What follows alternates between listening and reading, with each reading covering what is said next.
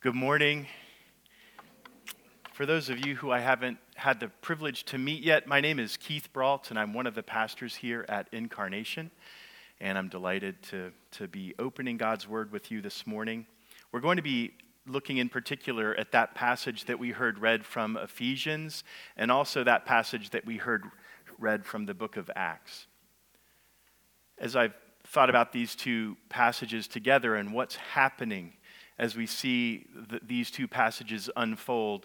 One is an epistle, it's a letter, part of a letter, and the other one is part of a narrative, Luke's narrative of how the church is spreading and taking on shape. And he's giving us almost a play-by-play of how this happens. Yesterday, I was blowing leaves, which for some of you maybe sounds obnoxious. You know, maybe you're old school and you like to rake. And I used to like to rake.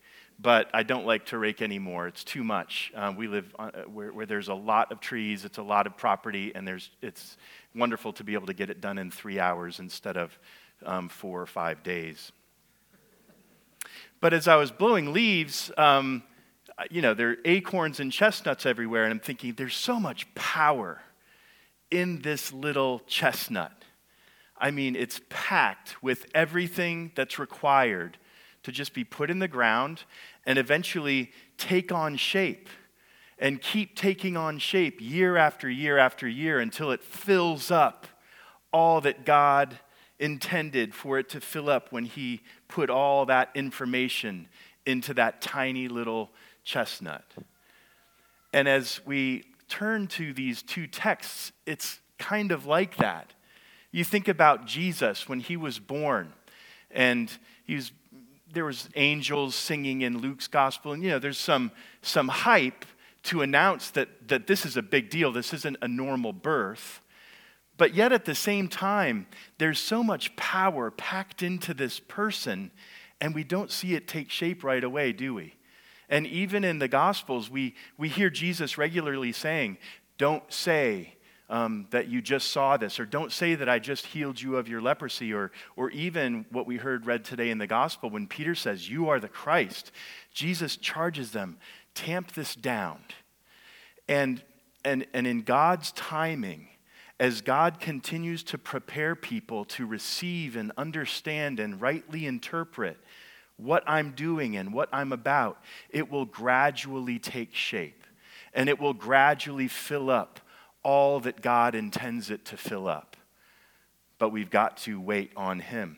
And part of that was the disciples themselves being able to understand. Right after Peter's confession, in the very next passage, Jesus says, this is what I have to do. I have to go to Jerusalem, and I have to suffer, and I have to be killed, and after 3 days I'll rise again. And Peter says, no way. And Jesus calls him Satan, right after saying, on this rock I will build my church, and the gates of hell won't prevail against it. So part of it is the disciples being brought along and developing along with Jesus' ongoing development as the Messiah. So there's all this power packed into this thing, and we watch as it gradually expands and grows and fills up all that it's intended to fill up. In the Ephesians passage that we heard read, Paul describes God's power exerted to raise Jesus from the dead in one fell swoop. So the power that raised Jesus from the dead and exalted him to heaven and seated him above every name that is named and gave him his head over all things to the church, which is his body that fills all in all. It's this amazing power exerted toward Jesus. But in that context, Paul's not primarily concerned with talking about God's power toward Jesus. He's using that to illustrate God's power toward you if you believe in Jesus. He wants you to know this power that's inside of you, this power that God has put into you. And he says it's the same power that raised Jesus from the dead and seated him above all these authorities. And in the very next chapter, he says that you've been raised with Christ and seated with him in the heavenly places in order to do all the good works that God prepared for you to do.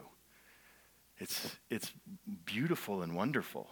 If you think about yourself that way, that's the accurate way to think about yourself. Much more than a chestnut. God has put all of this power in you when he raised you with Christ from the dead and seated you with Christ at his right hand. And it's remarkable not just to think of that positioning and that power, but there's a purpose behind it, as there always is when God exerts his power toward any part of creation, including you. Listen to how Paul closes out that passage. And he put all things under his feet and gave him his head over all things to the church, which is his body, the fullness of him who fills all in all. So God's purpose for Jesus is much more than a chestnut tree that fills up this tiny little corner of creation somewhere across the mountain in Ivy, Virginia. It's a tiny little thing. God's intention for Jesus is that he would fill all in all, that Jesus would fill up the whole world. And here it says that you're part of that. If you're a believer in Jesus, then you're part of his body, which is the fullness of him who fills all in all. God's intention with Jesus is that his kingdom and his reign, his salvation, his peace, his reconciliation, his healing, his justice, his mercy, that would permeate all of creation. And how does he do that? Jesus is in heaven, and he sent his Spirit, but he hasn't sent his Spirit as an abstracted force. He sent his Spirit into you and me and to everyone who believes in Jesus, and together we make up this body. According to Paul, incarnation is a pretty good name for a church, right? I mean, that's what we are. We're the incarnation of Jesus. We're the way that he fills all in all. This power that's in you, that's coursing through you, that's holding you fast and animating you to do the good works that God prepared for you to do as part of a local church, but also as part of a greater community.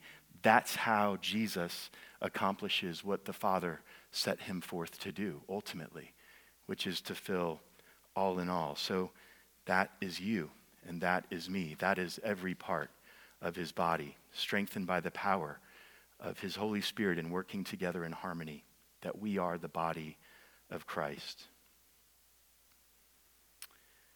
As we turn to our reading in Acts, Luke shows how this body in real time is taking shape. It starts out as a thing when Jesus was here. And then we get to Acts chapter 2, and the Holy Spirit comes, and Peter goes and preaches, and now there are thousands of people instead of 120 or so in an upper room praying and reading scriptures and waiting on the Lord as he commanded them to do until they're clothed with power on high, from on high. That happens, and now this church is this big organism, and it grows and expands and changes and takes on more shape as the needs emerge, as the church is diversified, and as the needs of the church are diversified, and as needs in the community are seen and known and brought to the attention that need to be interpreted to the church. One part can't do that. The apostles can't do all of that. And so what happens? We see the body taking shape, just as we got to see Nate and Rachel's baby just a moment ago held up. She didn't always look like that. Josie didn't always look like that. She didn't always have fingernails, right? She didn't always have lips and eyelids. She used to just be this tiny little thing. And eventually she grew and took on shape, and now here she is. And we get to kind of see that play out in the book of Acts when it comes to the church. The church didn't just emerge as a fully orbed thing. And so as we turn our attention to Acts, Luke shows us how the body of Christ took on sinew and limbs in real time in order that it might reach all of the things that Jesus intends to reach, which is surely the proclamation of the word. That was happening. But there's more to it than that. There's more to it than that in Jesus' ministry, as we read in the Gospels, and there's more to it here. So the apostles are preaching the word, but what about seeing to the practical needs of a growing, diverse community? Can one type of person do everything? Can they plant churches and go to jail for preaching and minister to the poor, look after widows? And the answer here as we come to Acts chapter 6 is no, we need every part of the body functioning as the Holy Spirit has gifted and appointed us in order that all of Christ's priorities might be met, in order that he might fill all in all. So who is going to interpret the needs of these widows to the church? And who's going to interpret the needs of the world to the church? If you have your Bible, look again at Acts chapter 6, verses 1 through 7. Now in these days when the disciples were increasing in number, a complaint by the Hellenists, the Greek. So there are two congregations at least in Jerusalem. There's the Jewish kind of local, high up the candlestick synagogue of the people that were born into Judaism, and that's kind of, they spoke Hebrew, they probably spoke other languages that were indigenous around there. Maybe some of them spoke Aramaic. And then you've got people that have come from outside of Jerusalem, either proselytes or people that were scattered and have relocated back to Jerusalem, but they're Greek-speaking. And so their synagogue set up to accommodate all these different kinds of people.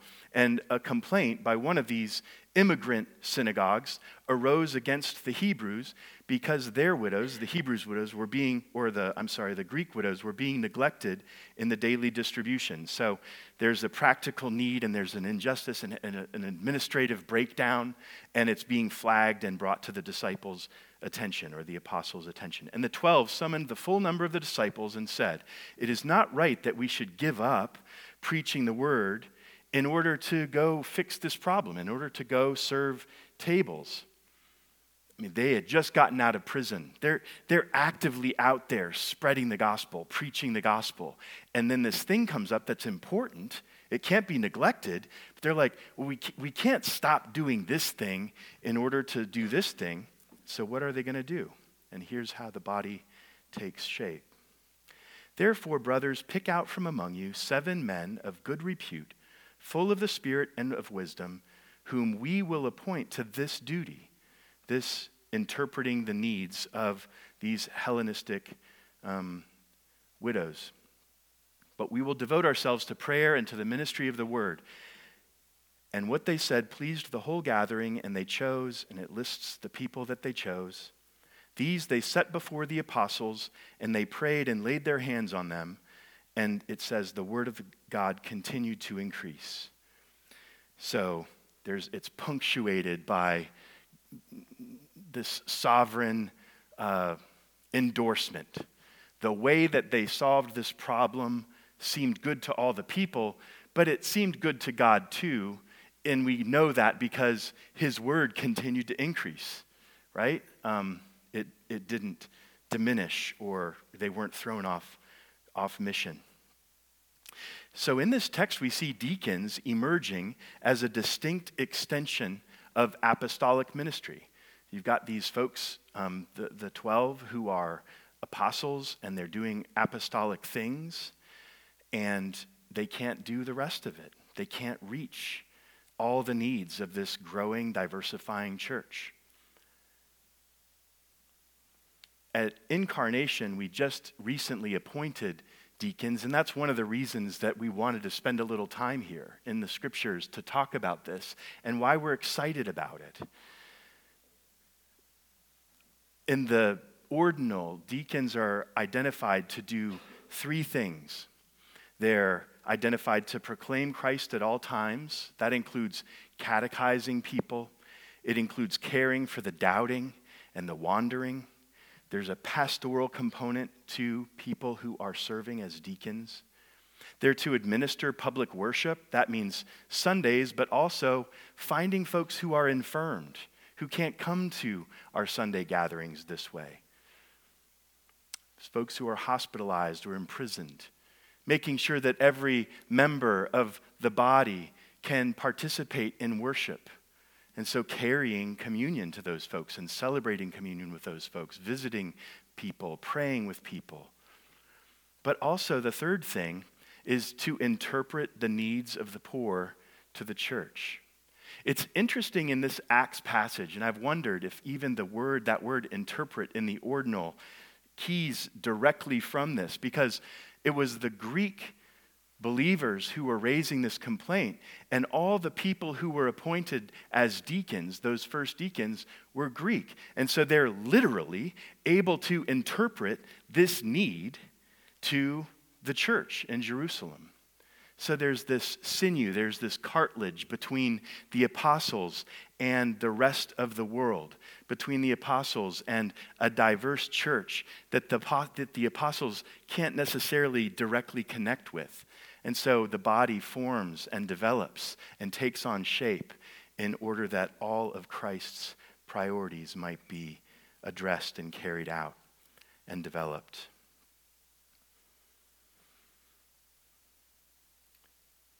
The way that this passage closes in Acts gives us it gives all of us an incredible amount of hope and vision for not just what's becoming of us as a local congregation, as the need has arisen for us to appoint deacons to do this work. We've grown to a place where Aubrey can't do all of this. Aubrey and an associate pastor and an executive director can't do all of this. As we grow and develop as a local church, naturally, the way Christ's ministry did, the way the church in Acts did, all the pieces weren't there the moment the church was planted. And here we are 11 years later in this moment where now we have another way to reach Harrisonburg. Listen to how this passage in Acts ends and think about how this might play out in our local community.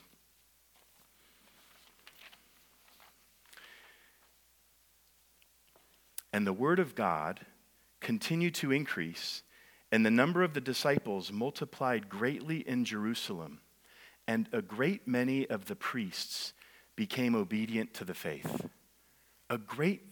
That's a strange thing to put in there. Who in all of the New Testament is the most cynical, opposed to Jesus group of people you can think of? I mean, who is it, if you were just to pick one group, who is bent against Jesus? Certainly there are individuals like Herod at the beginning of Matthew's gospel who just tried to kill him. But as a group, who is the most cynical, opposed group? It's the religious leaders, right? And as the religious community, the most cynical group that Luke could think of to include here, because he has these summary statements, I think 7 of them, throughout his book of Acts, where he talks about the word of God going forward, and it keeps going, and it keeps going. He kind of puts them in there as sorbet between heavy courses of a really fancy dinner. To kind of, okay, that all happened. He kind of closes this book off in sections that way and punctuates it with these statements about the word going forward and continuing to expand. And he could have included the priests anywhere. The world is watching. The world is watching, and they can't see what we do in here. The world doesn't see what we do in here. They don't see how folks in children's ministry are loving and caring for our children. We don't even see that. They don't hear Lindy playing an instrument. They can't hear Aubrey preaching. They don't see how much we love each other over coffee and bagels and the camaraderie and the fellowship and the joy that we experience week after week. They don't see that. But the world is watching what the church does out there and how the church goes as a body and cares for people who are marginalized. And these priests saw that. The world is watching. And as a result of this thing, this way that the body developed, many of the priests became obedient to the word even the priests said, this Jesus who we were always on his back, looking for ways to trip him up, looking for ways to diminish him or make him go away. I think God really did raise him and make him king. That's the word. The word is Jesus is the king. He's alive and he's the king.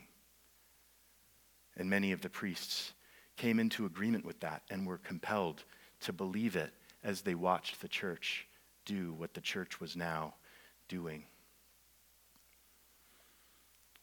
As we consider where we are today, as we anticipate the annual celebration, and as we anticipate the future, the next year of our life together, there is so much exciting stuff happening that you're going to see this year because of our deacons. There are opportunities that you'll have because of our deacons to at least know, to have interpreted to you what's happening in Harrisonburg. And in some cases, maybe to join up with something or volunteer, at least to pray for something that you didn't know about before, because our deacons are out there interpreting the needs of the world to us as a local body. Also, though, this points to the fact that every member of Christ's body is playing a part in making him the fullness of being, the fullness of him who fills all in all. Whatever you sign up for tonight, by way of volunteering for things, all of us have this opportunity to put our lives into this thing together and to grow up together. And now as deacons, even more opportunities are going to be folded up into that. Again, at least to pray, and maybe to pray and also to serve. Finally, it's not just an opportunity for collective growth as we grow as a church and as we expand and fill up more of Harrisonburg with the kingdom of Christ. That's exciting. But there's a cool thing that happens in here too that shows what you can hope for and lean into individually. See, the apostles here said, it's not right for us to give up preaching the word in order to do this thing. And so they appointed these deacons. The very next passage, or a couple of passages, the very next passage, Stephen, one of the deacons, is preaching the word. A passage after that, another one of the deacons is ministering the gospel, preaching the gospel to an Ethiopian. They're preaching too. And then just a couple of chapters after this, Saul is ravaging the church, the whole church. Hellenistic people, Jewish people, new converts, old converts, apostles, whomever. The whole church is being ravaged together. And it's interesting, it's the verse right after that section in chapter 8. It says, and those who were scattered because of the persecution, the whole church is getting scattered because of the persecution. They went about preaching the word. So we're going to have opportunities to pray and volunteer, but as we belong here together and as we're built up here together, Luke makes it plain that we're not just serving in a role that's in a container.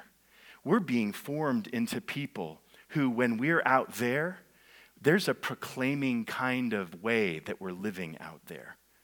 There's all of us, not just the apostles, and not even just the apostles and deacons, but everyone who was scattered went about preaching the word.